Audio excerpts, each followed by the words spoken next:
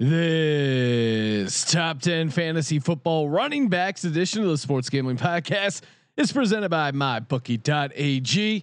Use the promo code SGP for up to $1,000 in bonus bets. That's MyBookie.ag, promo code SGP to play, win, and get paid. We're also teaming up with All Things Comedy to run back the 2019 NFL playoffs via Madden Sims and give away $10,000 in MyBookie credits. Go to sportsgamblingpodcast.com/ATC for all the info. That's sportsgamblingpodcast.com/ATC. We're also brought to you by Ace Per Head. Ace is the leader in pay per head providers, and they make it super easy to start your own sportsbook. Plus, Ace is offering up to 6 weeks free over at aceperhead.com/SGP. That's aceperhead.com/SGP. Finally, we're brought to you by Cushy Dreams.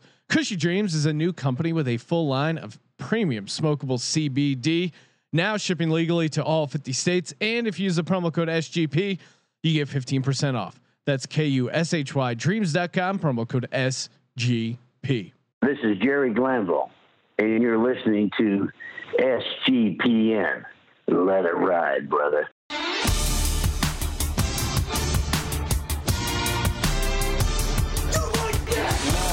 Cox. He's one of those guys who will get penetration. Over. It's a baby fucking wheel, man. San Diego Superchargers. Now go home and get your fucking shine box.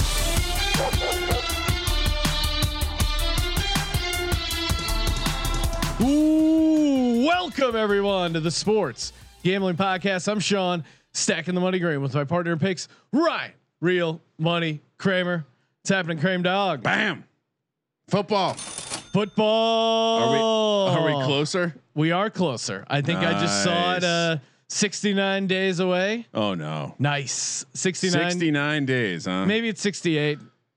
69 days till the return of Gronk.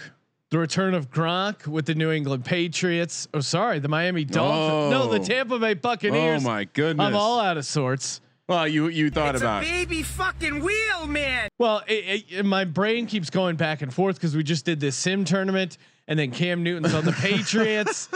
So my mind's everywhere. There's a lot going on, Sean. Yeah, we just we're taping this late Monday night. We had our first night of the All Things Comedy, the football tournament. Yeah, how'd it go, Sean? It went well. I was, it went especially well for me. I took 5 units off you. Not a problem. You did take 5 units. Back off to me. your negative. I haven't seen if you updated your profile to include that you're down 6 units Of to course be the I sim did, god. Sean. That was fun. I mean, and the games themselves were pretty exciting games. As a broadcaster, Kramer, you just hope for exciting action. Well, Sean, we can't pick a side, so we have to hope for a competitive game. Yeah, I mean, a lineman went 40 yards or whatever it was on a fumble recovery. That was all I needed to see. The Texans tackle picked it up, scooped it, almost took it to the house. Couldn't believe it. 40 yards. We tweeted out that highlight. It's one of my favorite of these Madden highlights. And then the other Cam Newton drove the Patriots down. He was ready to just ice the game, win it all through. And 2 plays before, of course, I predicted that Cam Newton would throw an interception. He did. He threw one in the end zone. Given the Titans there, and we did this tournament to basically redo the 2019 NFL playoffs, and it's hilarious that in both games they kind of mirrored what happened in 2019. Exactly. The Bills got out to an early lead, they blew it in the second half, and the Patriots had a chance to win it at the end and threw a back-breaking, soul-crushing interception. Of course, if you want to see where you're at in the leaderboard, our little contest where we're giving away $10,000 in MyBookie.ag credits, just go to sportsgamblingpodcast.com/ATC. That has the full schedule of games. Next time we're doing tournament games is Tuesday night, and then Wednesday and Thursday we're back doing some regular Madden Sims. Of course, if you just probably tonight, if you're listening, yes, probably tonight is the return of the football tournament. And we got some good games going as well. Seahawks, Eagles, late game, and then the early games, Vikings, Saints. Oh yeah, and this is the NFC's turn to show out. What will we see? Will we see Carson Wentz show up in the postseason? I mean, if will Kirk Cousins show up in prime time? if Jadeveon Clowney knocks out Carson Wentz in this, I know there's a lot on the line. People are betting a bunch of money, but there's a decent chance I kick that fucking Xbox. Yeah, that's fine. Because I can't listen to more ragging about Carson Wentz injury potential. It's real to me, man. That's one of my biggest concerns about COVID-19 is that if Carson Wentz gets it, because then the memes will come. I'll just be over my social media. I won't be able to open anything. And then I'll have to come up with like a spin on how, well, it's good. He got the antibodies now early in the season. And so hopefully that doesn't happen. Do we think the season's going to start on time? I'm leaning that way. But again, Ryan, I believe in football, much like Rudy believed he would make it out to that I mean, I believed in Dame. Santa Claus until the day I realized that there was no Santa Claus and that the closet was the fucking chimney where my parents hid the presents. The presents only came if you believed, Ryan. And much like that, much like point. Santa Claus, if we don't believe, if we become cynical, Team Corona people, then I think we've lost the magic of football. To part of the magic of football, much like the magic of Christmas, is believing it will happen, willing it to happen. Look, here's the thing. On one hand, I really want football to come back. We've discussed this. I'm already going through the longest period in my life where I'm as an adult where I haven't visited Las Vegas, the beautiful Mecca in the desert. Legends only. But I also see the Sports Gambling Podcast and the Sports Gambling Podcast Network more and maybe better equipped than anyone else out there to deal with an extended stay without football because we've already figured out the replacement. We are dominating right now. So on one hand, I don't know what's better for us, Sean, because I want that. I mean, I want my own personal sanity. I want that. Yeah, I get it. Probably a lot to deal with. But at the end of the day, we essentially are in a room that's just white, and we're wearing white clothes, and there's no color. Everything's the same, and we're all going slowly mad as we lose the ability to contrast. So yes, we need fucking football, Sean. But I can't help but think, as I watch Colby break down 130 teams over on the College Experience, which by the way, you should definitely give that a subscribe. I just can't help but think the ultimate Kramer FML tour activity would be all of this transpiring and then no football going on at the end. So Kramer, football's too strong for your fucking jinx. Fingers crossed. Fingers crossed. All you gotta do is head over to mybookie.ag. Win totals, those are there. Of course, all the sim action that we got going on, you can only bet those exclusively at mybookie.ag. Use the promo code SGP up to $1,000 in bonus bets. It's a sweet ass deposit bonus. Of course, the casino open up 24/7. Legends only. Get yourself some MyBookie blackjack going. They got free tournaments and of course MLB. A couple weeks away. NBA. We're going to be doing some NBA picks end of the month. It's all there. It's all happening at your sportsbook, your online sportsbook destination, the place where anything can happen, including you winning thousands of dollars, especially when you use that promo code SGP over at mybookie.ag, where you can play, win, and most importantly, get paid. Do we have time for a quick Kramer FML anecdote? Let it rip, Kramer. Well, I was out hiking over this past weekend and went to a new place. Pretty cool place called the Devil's Punch Bowls, the Devil's Chair. If you're familiar with the 138, the backside of the Angeles National Forest. And sorry, Sean, a little loud in my ears. And so we go out to this place, and it's just your classic LA desert kind of camping area where a lot of Latinos just, if there's a people that knows how to have a good time in spite of everything else, in spite of the surroundings, just this little creek, literally a creek. Sean, you know what I'm talking about. It's July now. It's drier out here in California. So most of our rivers have turned into creeks, and these guys, they're damming it up. They're building pools. They're swimming. They got grills going. They got easy ups over the river. Good old time. So we get to this spot. We head in to investigate this trail, do this hike, blah, blah, blah, blah, blah. Get to the end. It's called Devil's Chair. We see a sign that says trail closed, but it's kind of looks old, looks like it's off to the side. Kids are like, oh, maybe we shouldn't go on. I'm like, it's fine. We're fine. So we get to the end. and we're taking pictures, and one of the little ones goes, "There's a fire over there." And I'm like, all right, whatever, bullshit. There's no way there's a fire. They probably just see some steam coming off something. Turn around, there's a forest fire going on, and it's less than a mile from where we are. So it's like, oh shit. I actually called 911, Sean. I reported the fire. What did they say? They said two things. They said after they realized I knew where I was, and I was able to say things like the fire is a mile north and the wind's bearing is due north and things like that. They go, "Can you get out?" And I said, "What do you mean? Can you get out of the forest safely?" And I said, "I think so." And they go, "Cool. If you can't, go back to where you are and call us. We'll come pick you up." Oh shit. So I'm like, "Oh, okay, this is interesting." But in my head, I'm thinking, "Wow, we went to a place called Devil's Chair. I ignored the sign, and a fire lit up. What better example of the Kramer FML tour elevating itself above sports?" It all started when Odell Beckham Jr. went on that fateful boat ride, and your life has never been the same. And so, long story short, we do all of this. We get back to the campground, or to where we parked our car, which is this campground. And literally, they had the giant tanker dropping the red fire retardant chemicals to stop this thing because there's people all over the place. We're in a single one road in and out canyon. There are some people that are definitely freaked out. Firefighters are trying to get people out of there. Not these group that were partying in the river. They're as if they're we're rushing down. We have these wet masks on because we're breathing smoke, and these dudes are just grilling their carne asada. Where are you running? And just I walk hilariously. We get to the car. There's all these folks sitting in the shade by our car, just watching the firefighters fight this fire. And I'm just like, "Hola," and they're like, "Hola, hola." ¿Qué pasó? So anyway, long story short, I think the Kramer FML tour might be very real to the point well, where hopefully keep it to the forest area. Kramer. Wow. Well, it could just be that we're about to go on a heater.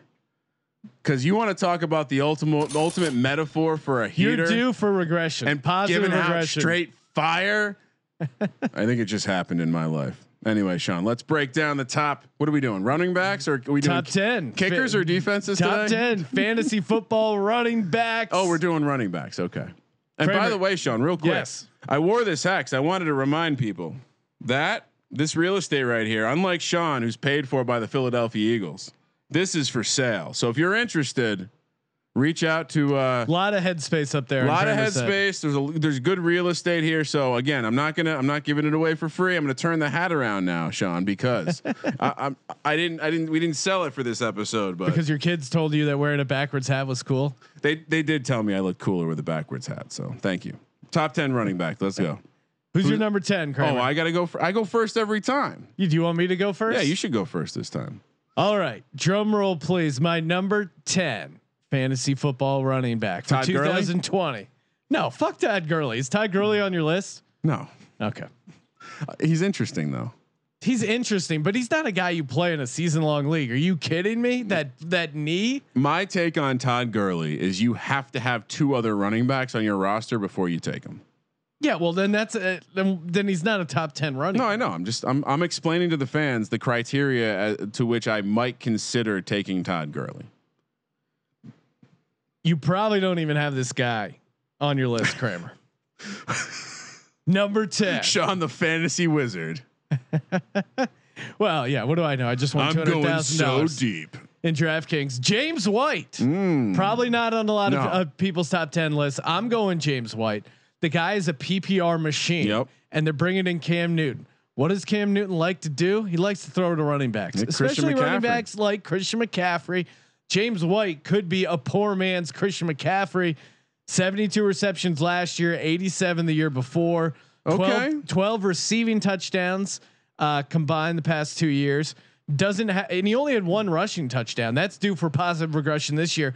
And to me, if you look at the local papers, and that's where you get kind of the inside scoop, Sean, where I'm digging deep, giving you that inside information. Fucking wheel, man. Sony Michel likely going to start on the PUP list. Yeah. So that gives James White an extra 6 weeks. Someone's gonna, but that's the thing. This has happened before where James White never fills. There's always a role, whether it be Rex Burkhead or Sony. There's gonna be a guy that's gonna take those carries. Now, right. But I think James White's going to have like an 85 catch season, and he's going to have enough running, enough rushing attempts. I think he's going to have over 100 rushing attempts, and I think that will be the difference. Oh, I'm with you. I think typically James White is a guy that when you look at the season before, it always puzzles you as to how he's ranked lower than the amount of points he scored. The only argument that I think is a valid one is he's going to score in more burst style scoring. He's going to have those games where he gets like 8 or 9 catches and a couple touchdowns. Yeah. So maybe again, he's a nice best ball guy, but that being said, I think you could do worse. I like the logic, Sean. I don't hate James White. If anything, I would call James. You put it this way. Also, you're going to be able to draft this. Are guy we allowed? Is his last name still? Are we okay? His last name has been canceled. I will say this. I think James White is an intriguing guy. I think he's ranked egregiously low by most people, especially when you see him falling outside the top 24 running backs. Even, when you get to that range of like, do you want to take a stab at David Montgomery, or would you rather have James White? To me, there's like a guaranteed role, guaranteed production in that offense with James White. Yeah, and I think that's the same with like Devin Singletary is another interesting kind of A or B guy. Yeah, I'm not high on Singletary. My number 10 guy, Sean. I'm going right to Las Vegas because I think he's going to be used early and often. You could easily get him higher up on a list if you want. The more I thought about this, the more I looked back on the draft that we did with the Sports Gambling Podcast. We did a little mock draft, and Josh Jacobs came off the board number 14 in that draft. Not too far off. I think I'm going to take him over a guy like Kenyon Drake. If I had to do that, if I was Josh 47, say in the mock draft. So Josh Jacobs, I just think when you look up and down the board, outside of maybe a James Conner in Pittsburgh, who I think again, we might talk sleepers later, and I know it's not fair to throw him in that category, but he's very undervalued because he has the upside of being a 3-down back. And when you look at Josh Jacobs, by conventional wisdom, he's one of the lower ranked guys who has the potential to be the workhorse.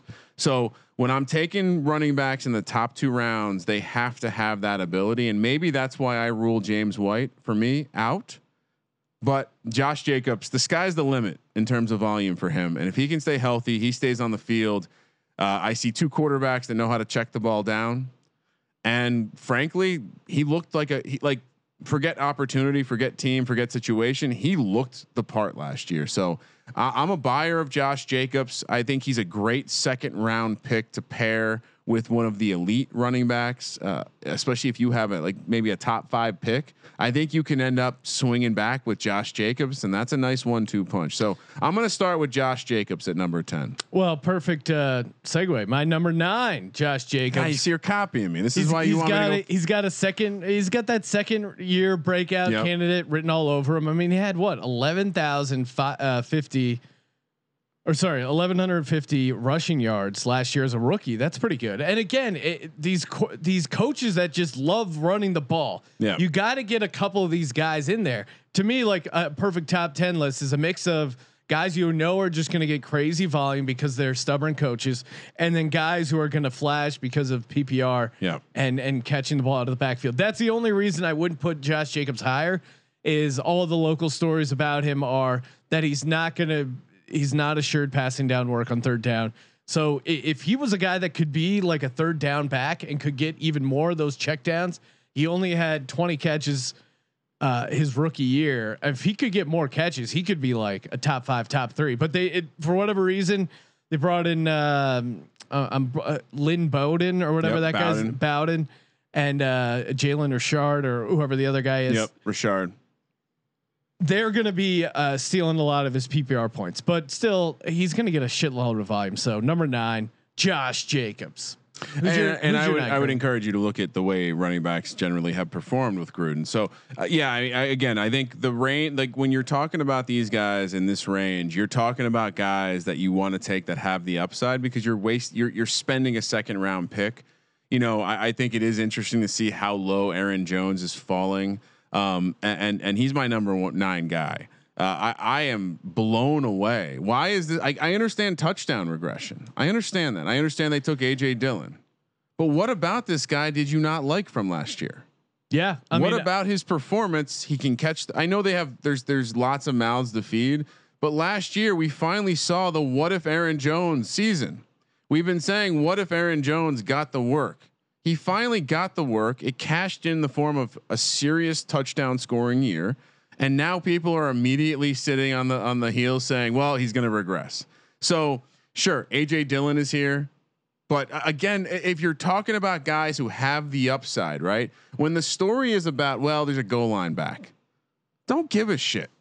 Cause if he busts the run from the 10, you don't need a goal line back. So I think Aaron Jones is going to have the opportunity. And frankly, you want me to get to the edge of like conspiracy theory stuff? What if the Aarons are in a room saying, you know what? Fuck Bud Kilmer. I'll get you in the end zone. So I'm not his workhorse anymore. I'm going Aaron Jones number 9. I understand why people are finding reasons to get him outside their top 10. I think again, when you're sitting there, to me, fading Aaron Jones, and I have Aaron Jones slightly higher. Fading Aaron Jones this year feels like the too cute move. This is like I liked Family Guy before it was popular, right? Yeah, everyone knows that reference. But no, this is it's an overreaction. He went from 8 touchdowns the year before to 16 last year. Even if he splits the difference there, 12 rushing touchdowns, that's still pretty good. And his yardage went from 448 rookie year, 728, and then 1,084 the last year. So he's still trending up yardage wise. He's only heading into year 4. He's still got decent legs. But yeah, again, I have him higher up. My number 8 running back. Good for you, Sean. Derrick Henry. And he's a guy who's clearly going to have some regression. I mean, 1,540 rushing yards. He's not my top 10, Sean. 16 touchdowns. Well, you can fade Derrick Henry at your own peril, Kramer. I'm going to let him know that you don't believe in Derrick Henry. I believe in Derrick Henry. I believe in hashtag tighten up. Yeah. Already enraging the Titans fans. To me, he has to be there because again, they love running the ball. Like their entire offense, the reason Tannehill was good as a quarterback was because he's good at a play action. How do you set up the play action? By giving the ball to Derrick Henry. Now, yeah, he had an insane season last year, but this guy is just going to get volume. Like he's going to get you 300 plus touches and he's going to get some touchdowns. Like I think he can even regress.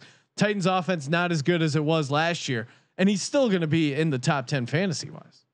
I guess we'll see. 18. What do you have last year? 16 in the regular season, 18 total. I think.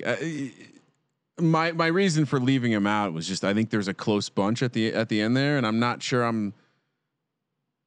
I don't know. But even the year before, he had 12 rushing touchdowns. So that's kind of like just what this dude does, and he's for whatever reason, beast. When I get to drafting Derrick Henry, I always have him lower on my board than where would suggest that I should take him. So I end up missing out on Derrick Henry, and perhaps I'm more interested in a Derrick Henry in a non PPR format. Maybe that's it. Maybe it's simply like, yeah, his floor is probably pretty high, but I don't know if his ceiling is all that high either. I think he had his ceiling year last year, candidly. So. Not necessarily a buyer beware, but I'm not certain.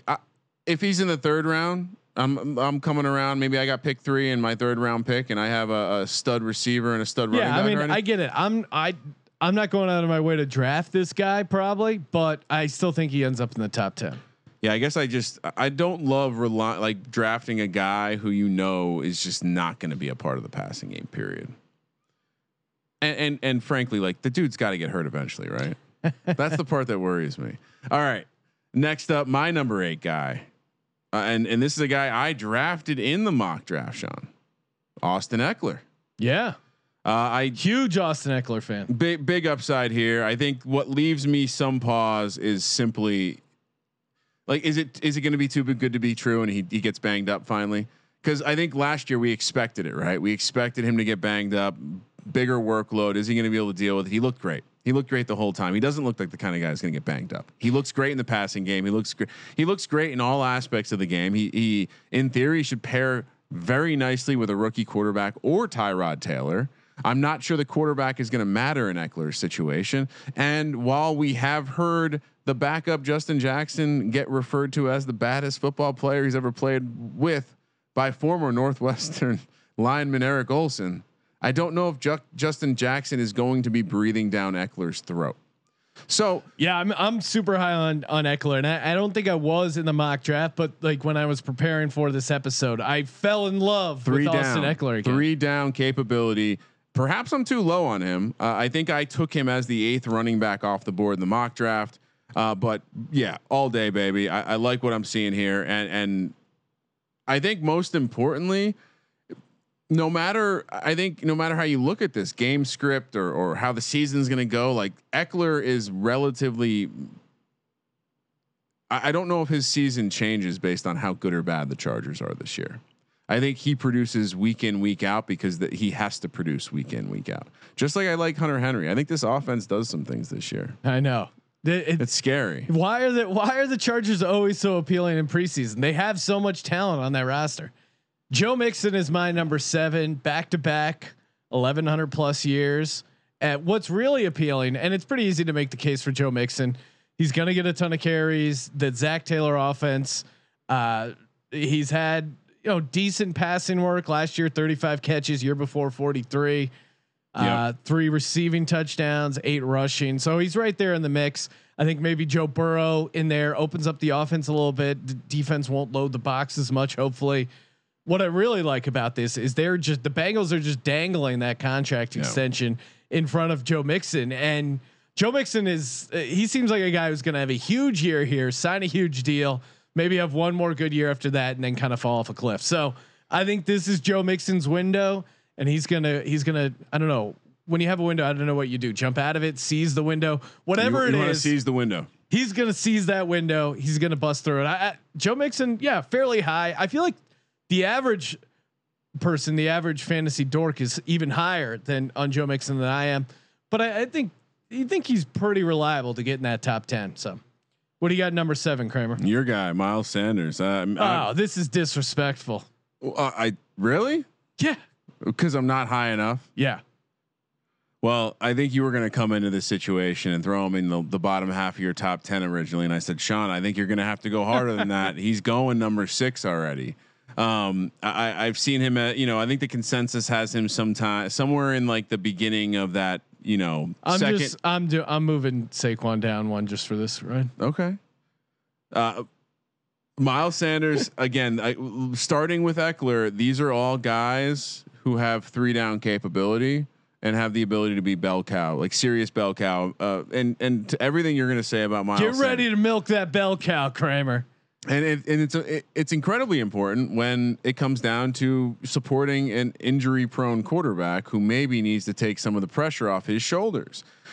We've now at this point we can say objectively that Carson Wentz isn't necessarily going to perform like a franchise quarterback all the time, and the pressure sometimes gets to him. So what better way to complement that type of player? What better way to complement that type of player than put a nice 3-down back who's going to catch the ball nicely in the passing game? He's shown the willingness to run between the tackles. I like Miles Sanders this year. I think he has an opportunity to be maybe the second best running back out of Penn State to play in the NFL this year, but his upside is tremendous. I think if you're sitting in the second round taking Miles Sanders, you're exceptionally lucky. I think you're gonna have to fire a 1st round pick on him. Yeah, late 1st rounder. I mean, I'll save all my Miles Sanders touts when we get to him for me, but yeah, I mean, he's awesome at pass protection. Like he's a guy you can leave out there for 3rd down. And there's all this Doug Peterson is a running back by committee guy. Yeah, that's what you do when you don't have a number 1 guy. Like they spend a 2nd round pick on Miles Sanders because they want him to be that guy. Yeah. And I'll save it for when I get to my number 6, Aaron Jones. Oh wow, okay. So nice. I'm a little higher on him than you are. Again, yeah, it's just like perfect situation. I don't know if they're really gonna how much that rookie is really gonna matter. And again, LaFleur loves to run the ball. It's like LaFleur, Vrabel, Gruden. Like these guys are old school coaches who love setting up the pass with the run or just consistently running the ball. And I think just the fact that this offense has Aaron Rodgers, that they're going to score points, they're going to have lots of touchdown opportunities. Maybe we don't care so much about AJ Dillon stealing some goal line carries. Maybe we should also just on a more macro level think about, have Boston College running backs really ever been that effective? So I don't know if AJ Dillon is definitely a better talent than some of the crop that's come out of BC. But I'm not necessarily thinking, hey, that was a great pick. I think consensus was that was a strange pick. Yes, and Aaron drafting a goal line back, drafting a thumper. Like, are you trying to? I get it. You're trying to bring in Derrick Henry for the North. I don't know. I just don't see it. I think it feels like a very waste of a pick. One-dimensional running backs aren't exactly setting the league ablaze. You might have been able to draft him a bit lower. I love Aaron. I liked him last year. I like him more this year because people are hating 49 catches too. Like, where are those catches going to go? They're going to go to him again. Dillon's not stealing those. Jamal Williams is still there. He's always been a pass catching back, but he was there last year, wasn't he? Yeah, he was there. Yeah, a little injuries, but yeah, he was there. But much like the fools on Twitter that seem to think that Ocho Cinco was a good route runner. Oh my God, dude! If you're deep onto Twitter, Kramer got into a heated. I never do this. He got into a heated troll war with. I wasn't trolling. I was simply pointing out that we were agreeing. I think Ocho Cinco is a great player, but not because of his elite route running. Oh, but that everyone was like, "Yo, what are you smoking, homie? Give me some of that." And I weighed in once on it, and then I'm like, "What am I doing?" Because it was just like splitting the hair, where you were saying he was good because he was super fast and had great footwork, but wasn't actually a great route runner. And they were all like, "How dare you? He's an amazing route runner." And you were trying to say, or like point out, like, well, yeah, if you're really athletic and fast, you end up getting open. But it's not because of the routes, and like no one could wrap their head around it. Yeah. And it was such a nuanced opinion that it had no business being on the internet. Simply leaning into the fact that if you're a great route runner, you can go to any offense and do it and be predictable and be repeatable. So and when you lose your speed, like the end of his career, you see these old veteran receivers. Do you think Larry Fitzgerald still has amazing speed? It's like, no, the guy knows how to run a goddamn route and position himself. That's why he's still in the league. Yeah. Like there's a reason Ocho Cinco only had 10 years. The guy still had a great career, but there's like no in between. People lose their fucking mind. They do lose their fucking mind. And I enjoyed it a little bit. I was a little surprised that people were seriously coming at me. Oh, they were really mad at you, Kramer. It seemed like an obvious take, which, by the way, speaking of hot take, I assume neither of us have Leonard Fournette. Who's drafting him in the top 2 rounds this season? No one. They are though. People are idiots. All right. Number 5. Let me pull my list back up. Oh, number 6. I'm on number 6. Joe Mixon. You called him out already. I mean, again, this is kind of that post hype thing, right? Where we get all excited about a guy, he completely lets us down, and then we look back on what happened to the Bengals season last year, and we're like, well, a lot of things happen. Maybe we don't chalk this up to Mixon being a bum. He still had a pretty good season. Yeah, like, that's the thing. You look back in the moment. I remember thinking, this motherfucker. Well, yeah, because ruining me. Everyone wanted him to be this huge rookie of the year, like amazing. Well, he was a guy that everyone was like, this guy could be the 3rd down back that creeps into that tier 1 conversation. And I think all we're doing is having that conversation a year later. Yeah, this offense will be severely upgraded with the addition of Smokey Joe Burrow, Stogie Joe. What did I call him? Smokey Joe. Yeah, they're all. I kind of like Smokey Joe. Now that I said it.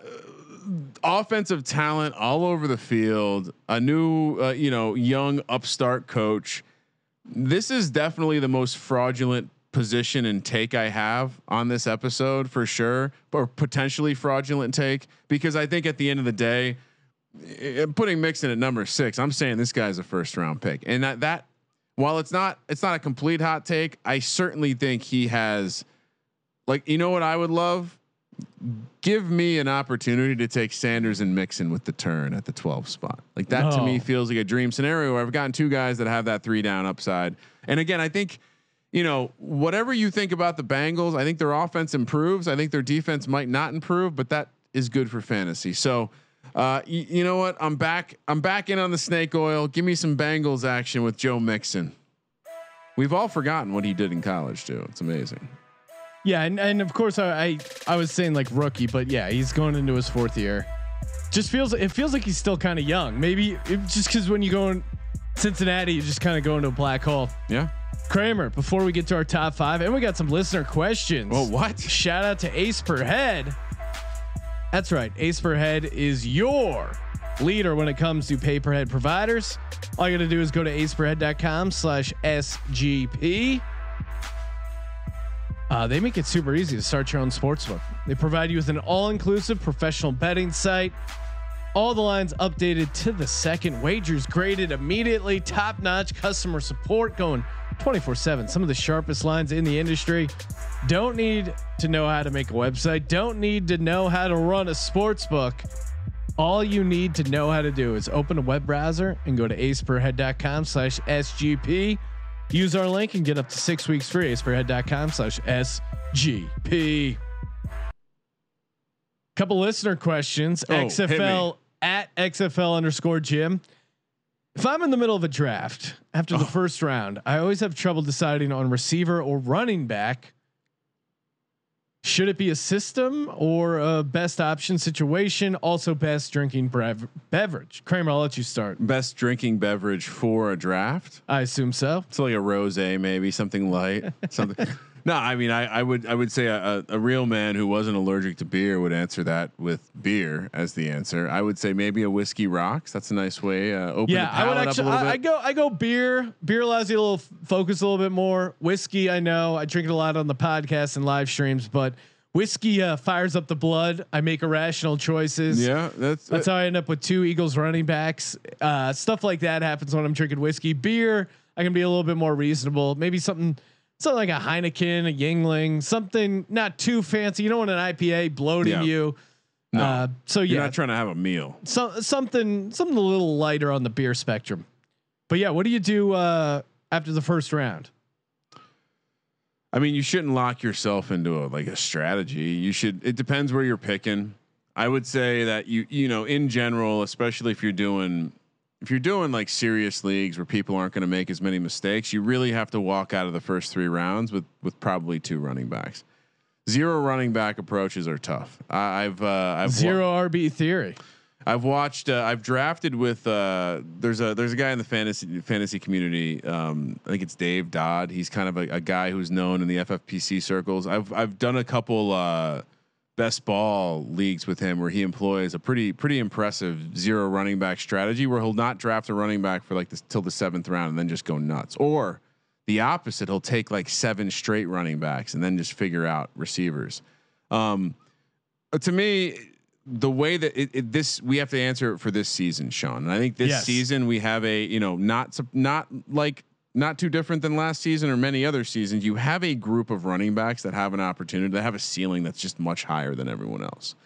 And then you have a group of receivers who probably you would personally sprinkle in there. You know what I do though? After you're done with all your rankings, like literally just write it down. Start with 1, maybe you go to 60 and just write down the players and start having that conversation in your head. Cause where it gets tricky is when you're sitting there in the back end of the 2nd round in the FFPC and you have that opportunity to take a guy like Kenny Galladay, or do you take a stab at someone like Edwards Hilaire? Like you have to figure that out. And what I would recommend is be prepared, have the list. So you don't have to. That's what people freak out when the moment comes. You're like, what should I do? If you have a list and you're like, oh, my list says I should take this guy. Listen, I finished in the top 20 in the FFPC like 2 years in a row, employing this strategy. I would for this year in particular, I would probably go running back first round, and then go all receiver to like 6th or 7th. Well, here's my thing on the receivers though. I think after you get out of that top tier, I think you can wait a little bit when guys like Calvin Ridley are going in the 4th round, Devontae Parker. I just think there's opportunity to your point down the stretch. So maybe you load up running backs early, you take wide receivers in those middle rounds 3 through 5, cause there's a little bit more depth there. My number 5 fantasy football running back for 2020. Congratulations, Saquon Barkley. You made it. Top 10. Congratulations. Wow. Okay. So we're just trying to do hot takes today. No, I think I think that's fair to say he's going to be top 5. injury issues, and again, I think he's going to be facing a heavy box. He does have some breakout games, but he's got a lot of just kind of average numbers. He certainly has that boom bust, so definitely a guy you want to have in best ball. But I mean, he's had a lot of like just kind of games. The pendulum swings. I mean, we're talking. He's coming off a 6 touchdown season. I just don't think he's. I mean, eight touchdowns total if you're counting. And that was in 13 games. Receiving touchdowns do count, Sean, for the so record. eight total. I mean, I don't think he's going to get up to 15 that he had in his rookie year. So yeah, I think top 5 makes sense to me.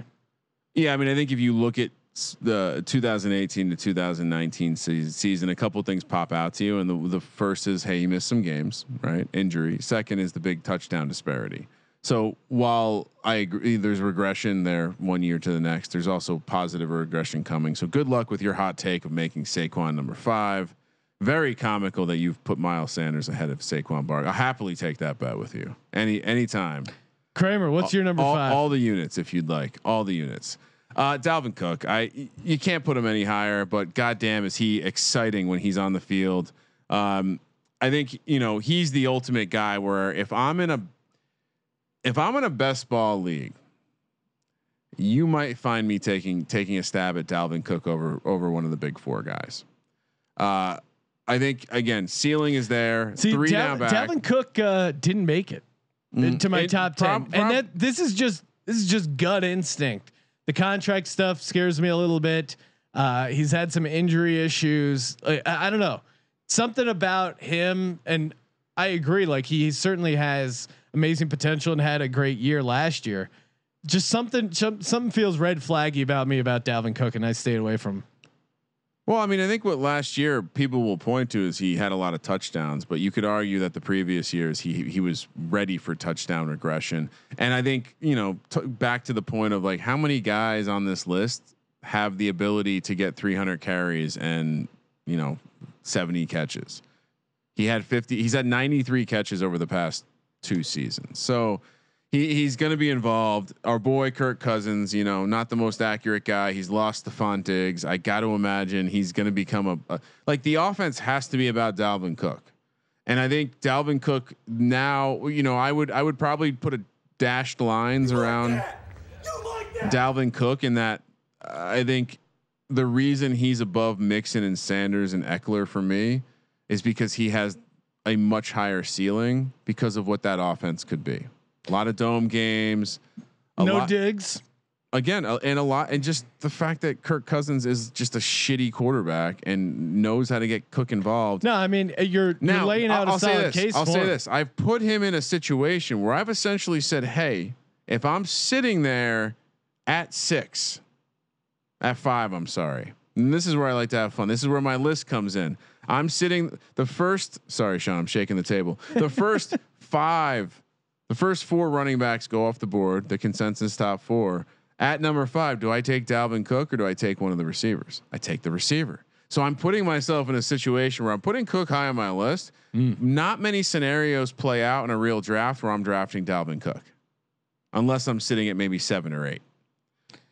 My number 4, Kramer, from the New Orleans Saints, Alvin Kamara. I've seen people up and down on Alvin Kamara, but you got to look at just the PPR. He's in the league. He's going into his 4th year. Every single year he's caught 81 balls. Like it's hard to ignore that production. And he only had 6 touchdowns that last year. That feels, and he had 18 the previous years. Definitely a candidate for some positive touchdown action there. And he had 81 catches, and that was even with missing a decent number of games. Yep. Drew Brees clearly likes throwing the ball to him. He's clearly going to get involved. I mean, Latavius Murray and Taysom Hill, there's certainly a lot of mouths to feed in New Orleans, which eats into his touchdowns, but 81. That's all I'm seeing right now with him. And how do you just not keep putting him in there? He's certainly a guy. I mean, we'll get to him in a second. My number 4 guy is Zeke. Oh, okay. And I didn't put Zeke in because I don't. If you're not gonna take this COVID-19 seriously and just and have a big party and spread your COVID-19 everywhere, Zeke, Now go home and get your fucking shine box. And perhaps this is insurance because he, the opportunity's there. This offense, I mean, Kramer, on paper, the is off season of Zeke. It's just the summer of Zeke. It's just the eating's been nonstop. He's stoned out of his mind on Twitch. What's wrong with that? Which, yeah, I mean, I'm not a hypocrite. I'm not a hypocrite. But I mean, if you just look from a consistency standpoint, he's done it for 4 years. Over those 4 years, Sean, he's scored how many touchdowns? Trivia question, real quick. Don't look it up. Don't 30. cheat. No. See, this is where 48. Okay. 48 touchdowns over 4 years. If that's not that is a disgusting act. That's 12 touchdowns a year. You talked about how, you'd be totally okay with that with Derrick Henry. I'm just pointing out Zeke has a very high floor. He is been very high in the offseason, and goddamn, is the helmet even going to fit on that head? I think he has fall off a cliff potential, and we've seen it. We've seen it in these running backs. The running backs who don't stay in shape. No one has been involved in this offseason program. Dak is possibly holding out. It could get weird in Dallas. That's all I'm saying. Well, and the thing that I would point to you as well, because I think people think of Zeke as a bell cow back, but if I were to tell you over the past 2 seasons he's had 166 targets, that would be alarming. That's an I guess he's secretly involved in the passing game. He's or at had least people don't think of him. 131 catches over those 2 seasons. So, but they're bringing in CeeDee Lamb, Brian. Didn't you hear? The Cowboys are the smartest people in the draft room. I think if you let Zeke, if you're, it's hard to let Zeke go. If you're at 4, he's hard to miss. He is hard to miss. He's giant. Shit. Both kids wondered if he was part of the Trolls World Tour movie. I was walking my dog and someone had like one of those like chairs you pull out, those nylon chairs you pull out. And on the nylon chair, it just said soccer and another soccer ball. And then just draped over the side of it was a Cowboys jersey. And I just wanted to take a photo and say, this is everything I hate.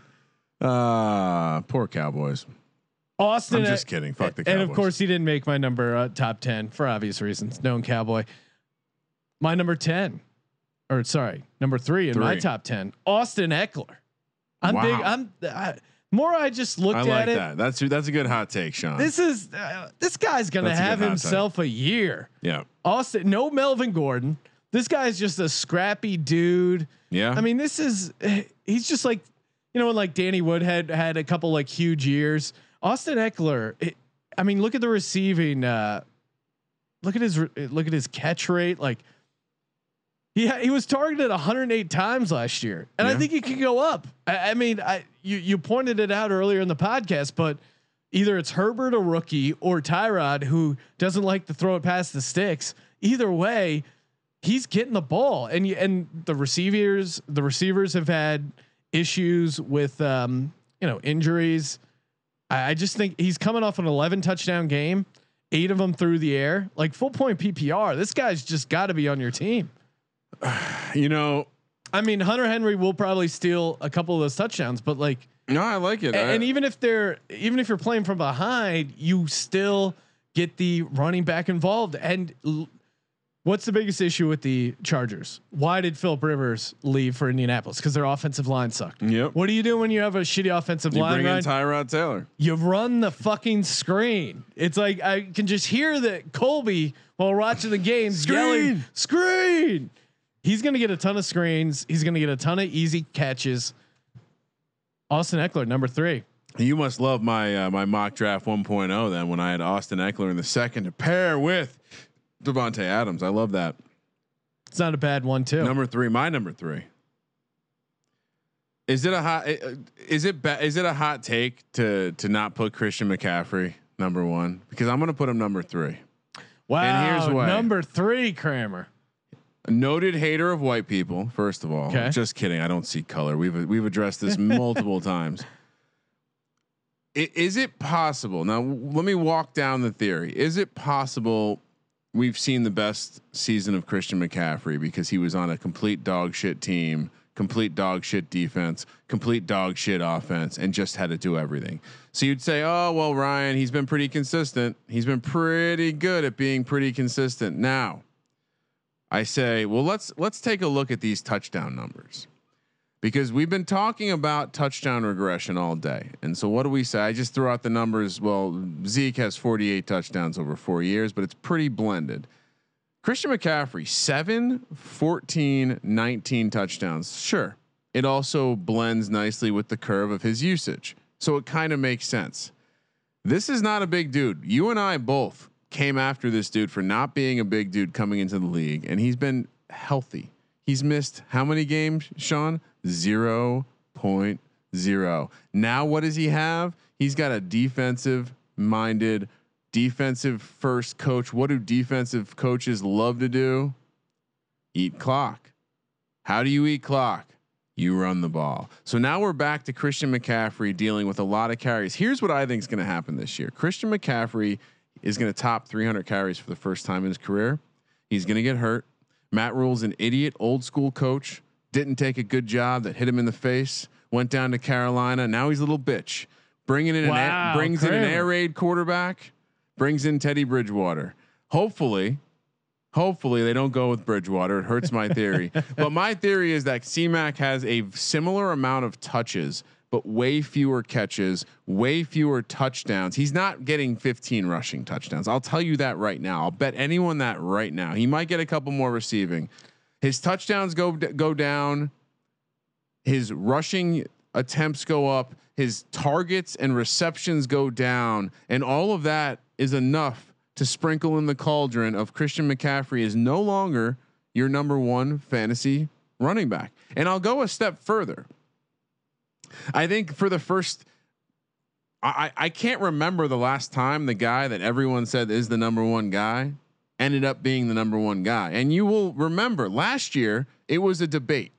There was a heavy debate across the top four: Saquon, Kamara, Zeke, and Christian McCaffrey. This year, is there an argument? No.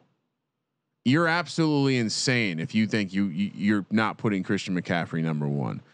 I don't want him number one. There's two guys I'll take over him, and honestly, I don't really want to be in a situation to take Barkley either this year, because that just hurts too much. Wow, that just hurts too much. Well, you put the emotion in with your fantasy team. You got all the eggs in one basket. So I say a lot of words to say, I think Christian McCaffrey regresses this year. I think it's odd to me that we haven't heard anyone really talk about the Christian McCaffrey regression. Granted, I don't listen to a lot of shit, but my kids aren't saying that. Here's the thing. My number 2, and I'll get to Christian McCaffrey in a second. My number 2, fucking lazy, Miles Sanders. Oh Jesus! Because I did not want to jinx him by making him number 1. I saved that for someone else. The Eagles are going to go 15-1 this year. I'm being realistic. He had 50 catches in his rookie year, Kramer. 50 catches. That's only going to go up. 420 yards after the catch. Yeah. Smoking my weed. He led the Eagles. This is, it's more insight into how bad their receivers were, but he led the Eagles with 8.1 yards per target. He had the most receiving yards of led his team most receiving yards on catches over 20 yards. Like he's a vertical down the field threat. By all accounts, he maybe if Devonta Freeman, if they end up signing him, I would knock him down a couple spots, but like there's just not. They have Boston Scott, who's kind of like Sproles 2.0 possibly. There's just not a lot of competition for Miles Sanders, and a lot of people will be like, oh well, Andy Reid, they always do running back committee. No, if you remember those years when they had Brian Westbrook, he was like a 19, 18, 20 touch a game guy. He was like the predecessor. If you were playing fantasy football, full point PPR, and that was like. I don't think many people were playing full point PPR when Westbrook was like catching all those balls. Like he would have been a dominant. We would have looked at him as like right up there with like LT with like crazy fantasy production. Isn't it interesting how people have this weird perception of Andy Reid's running backs? I mean, straight up, just look at what he did with Spencer Ware a couple of years back, or any of the guys that he just plugs in. He very rarely uses a committee. In fact, yeah.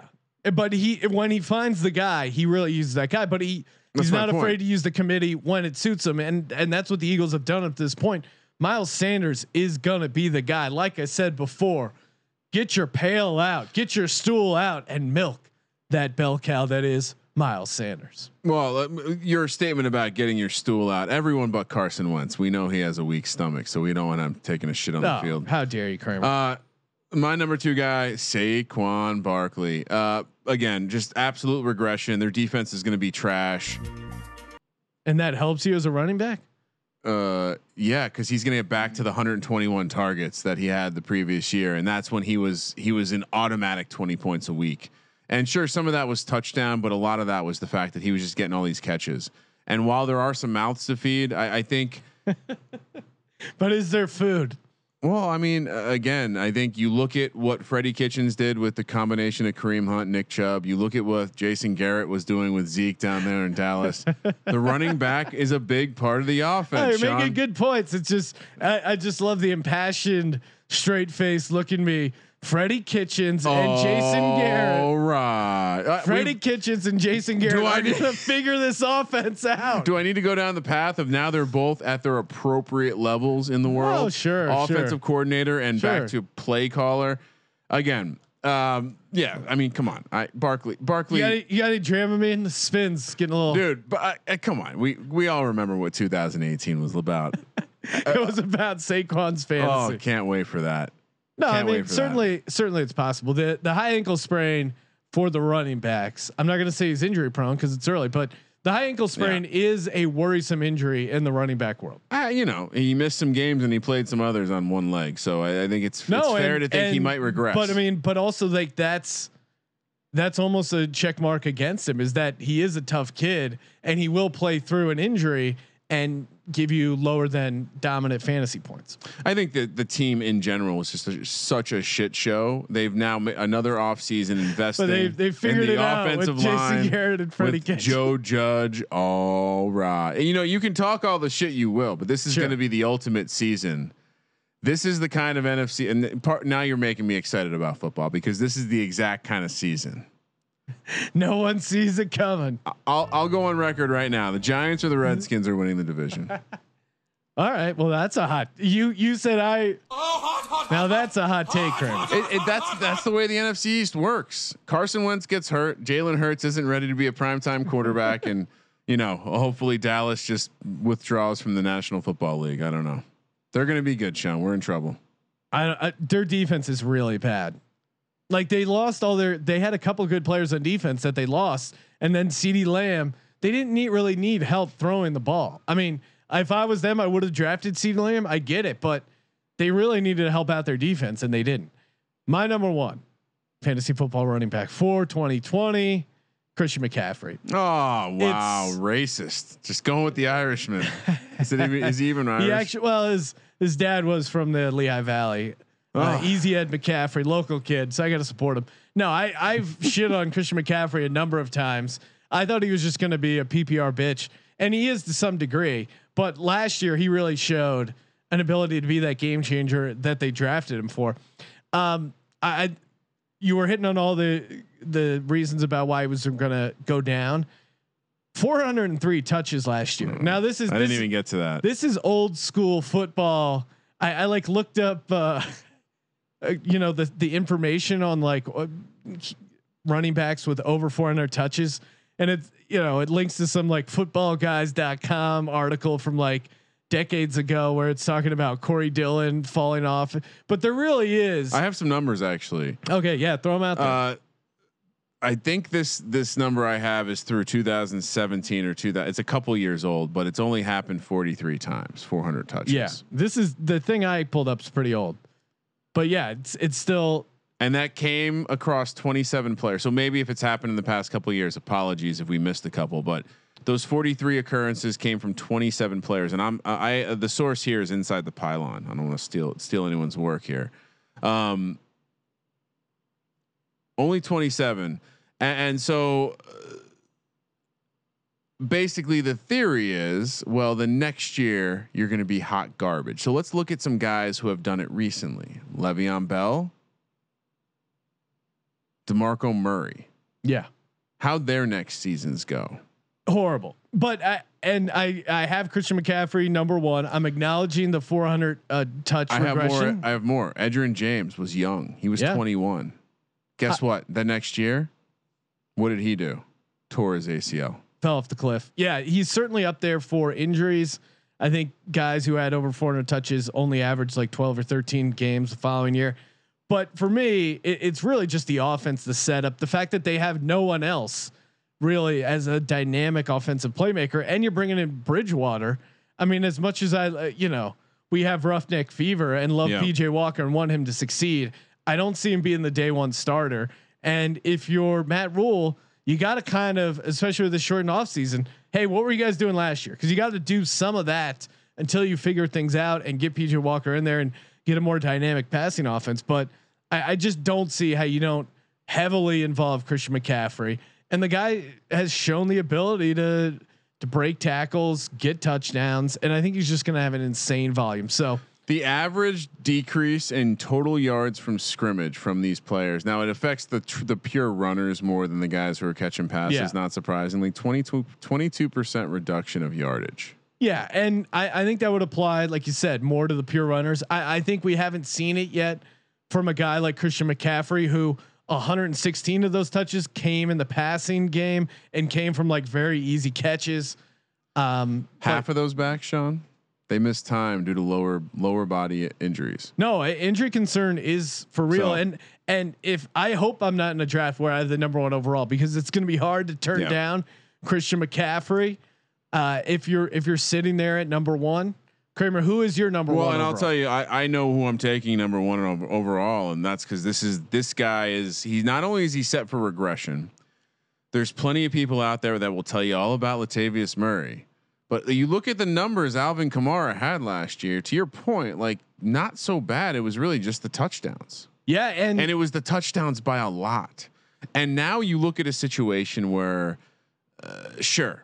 There's some mouths to feed there, right? Like Jared Cook's there, Emmanuel Sanders is there, Michael Thomas is there, Latavius Murray is there. They got to bring in the other quarterback, Taysom Hill, from time to time to run some gadget plays. But flat out, Drew Brees, just like Ocho Cinco is not an elite route runner, Drew Brees not an elite arm talent anymore. Period. No. And I think if this team knows what's good for them, this is going to be a big time Alvin Kamara year. I love for him to maintain his consistency in the passing game and the running game. I think the touchdowns regress back up. And I just think he also gives you the added touch of being that gem where he's going to score a couple 40-point games for you. Period. End of conversation. I was hinting at this all off season. Alvin Kamara is the number one guy for me. And Sean, I would go as far to say this. You were hinting that, or did I miss the hints? I've been hinting at the fact that I really like Alvin Kamara this year because of Drew Brees' state. Yes, I really like Alvin Kamara to be early and often. He's the guy. And the last thing I'll say about Alvin Kamara is I don't even know if it's that close. I see a lot of people saying the top 4 is the tier, right? To me, it's Alvin Kamara. Then it's the next 3 to 4 guys. Like I almost put Cook and Zeke in the same kind of category. Injury, both looking like a train going down the tracks that might fall off. You feel like at some point in the season you're going to be like, fuck. And Zeke is because he's a Cowboy and I'm constantly rooting for him to get hurt. But Cook is just for the other. Anyway, Alvin Kamara, I think he has a huge year. Sean, what did you? He had what? 81. 3 years in a row, exactly 81 receptions. Yeah, I think the other reason to like Kamara is he doesn't have that usage problem. He's never had over 200 carries in the season. And he gets you 81 catches exactly like without while getting banged up. I don't know if he's going to get to 14 touchdowns like he did in 2018 on the ground. He's certainly going to have more than 5. Yeah. No, nailed it. All right, Kramer, let's knock out a couple more listener questions and give out some deep sleepers. Oh, deep sleepers. I wrote down regular sleepers. Well, these guys are deep. @_Trillo writes, what are the Dolphins doing with Jordan Howard and Breida? Who's going to start? I'll take this. I wouldn't mess with Jordan Howard. I love Jordan Howard, but the guy is just It's one of my sleepers. Can we talk really? about Okay, it? Matt go for Breida. it. I used Madden Mayhem just like you did to prep for the 2020 upcoming season. And I think you have a team, you've touched on this. You have a team that wants to run the ball. You have a team that has a young quarterback, and you have a team that I think they have an obvious choice here. We've all seen what Jordan Howard is. I love the dude. He runs super hard, but he eats carries. he's Matt way too Breida injury prone. is the exciting guy who, while yes, he has injury concerns, that's what's great about sleepers. You take the guy. He's the kind of guy. If you're drafting early in the summer, you'll find out eventually. If you're drafting late, you'll already know if he's the guy or not. I think this could be a weird year because we don't have preseason and other things like that. But I don't see a world where he isn't the primary back, and at a minimum, I don't see a situation where he's not getting a lot of third down work. So I think he could be a gem this year. I mean, I think he's typically sitting in like the RB3-4 range in the 36. He's a guy you could easily start in your flex or be an RB2. I think, yeah, he's pretty deep. I mean, he's a guy that, like, put him in perspective. Kareem Hunt is being drafted ahead of him, which is just insane to me. DeAndre Swift, we have no idea what he's going to be. And Kerryon Johnson's there, drafted ahead of Matt Breida. I think it's Darius Geis, who just has knees that don't stay together, being drafted ahead of Matt Breida. David Montgomery being drafted ahead of Matt Breida. David Johnson being drafted ahead of Matt Breida. You're crazy to draft David Johnson, period. None of these guys, even Devin Singletary. Yeah, not high on him. Anyway. One of my sleepers, you mentioned Geis. I like Antonio Gibson, even though he plays for the that's your guy. The Redskins. And when I was thinking of a fun bit for the show. When they do change their name, that's when we'll start referring to them as the Washington football team. Nice. The Redskins running back, he's a legit PPR threat. Yeah. And who likes throwing to the running back? Well, you bring in Ron Rivera from the Panthers. Yeah. No, perfectly comfortable checking it down to the running back. Haskins, probably what's his biggest weakness is probably holding on to the ball too long. He needs to check it down to the running back. And Antonio Gibson, who's ahead of him? Geis and Adrian Peterson. How is Adrian Peterson still in the league? God knows. I mean, dude's a beast. Salute to him. But Antonio Gibson, huge upside. What's another sleeper? Zach Moss. I think I retweeted this morning, but Frank Gore, 19 red zone carries last year. Yeah. 19 red zone carries. Guess who's getting those carries this year? Well, I think you're making a good point about Zach Moss, but again, that goes back to my point of Josh Allen gets a shitload of goal line carries, and why I have him as fantasy football, he had quarterback number one. He had all those goal line carries last year, even though Frank Gore was getting no. I'm saying that you bring in a young guy who showed out in Madden Mayhem. He showed out in the college football tournament. Yeah, I mean, again, I think. Maybe this is getting on the edge of too deep for your standard run of the mill league, Sean, but if you're drafting in deep best ball leagues, you definitely want to take a guy like, if you're in non PPR leagues, Zach Moss is very intriguing because I think he's going to have opportunities to score every week. And if you watched him play at Utah, he's a Bills player. He's a Buffalo Bills player. Like, that dude will jump through a table. As far as rookies, the only rookie fantasy wise running back that I don't mess with rookies, Sean. You know that is of interest to me is Jonathan Taylor. I think there's some. Upside. I think there's a huge upside swing in that Frank Reich system. But Marlon Mack is good. Yeah, but I mean, there's a reason they drafted Jonathan Taylor. We watched Marlon Mack in this studio, and we're just like, God damn, that dude is hungry. No, again, this is a deep sleeper. I wouldn't. I would stay away from Edwards-Helaire, not because I don't think he can. Not because I don't think he's going to be good. He's just insanely overdrafted right now. Jonathan Taylor to me is at least at a point where there's some value in a rookie, but generally I think stay away from a rookie running back. Not a sleeper here, but last year, it might've been 2 years ago. No, it was last year. I actually handcuffed Alvin Kamara. I think I took him with like the second or third pick in a draft, and I handcuffed him with Latavius Murray extra early, maybe 8th round. I would totally do that again this year. Not my third sleeper. My third sleeper, try to get you off the scent, Sean, but I'm going to a rookie myself. And that's a guy who's used to running a read option game at the highest level up there in Ohio State. J.K. Dobbins. I think he's a more perfect version of Mark Ingram. He's a more perfect version of a running back that you want to sit next to Lamar Jackson.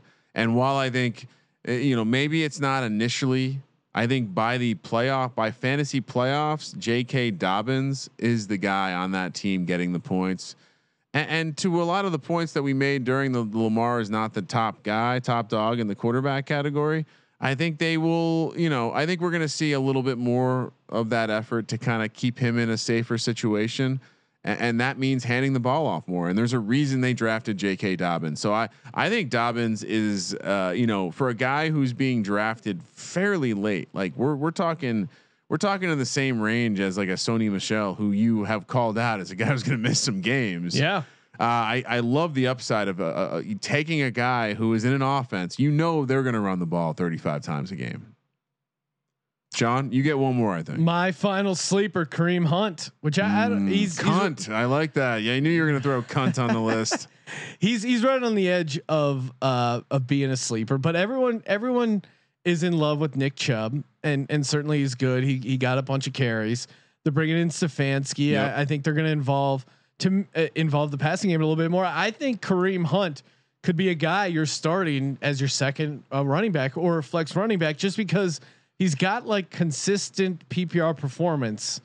Even in, he only played half the year and he had 37 catches. No, I like it.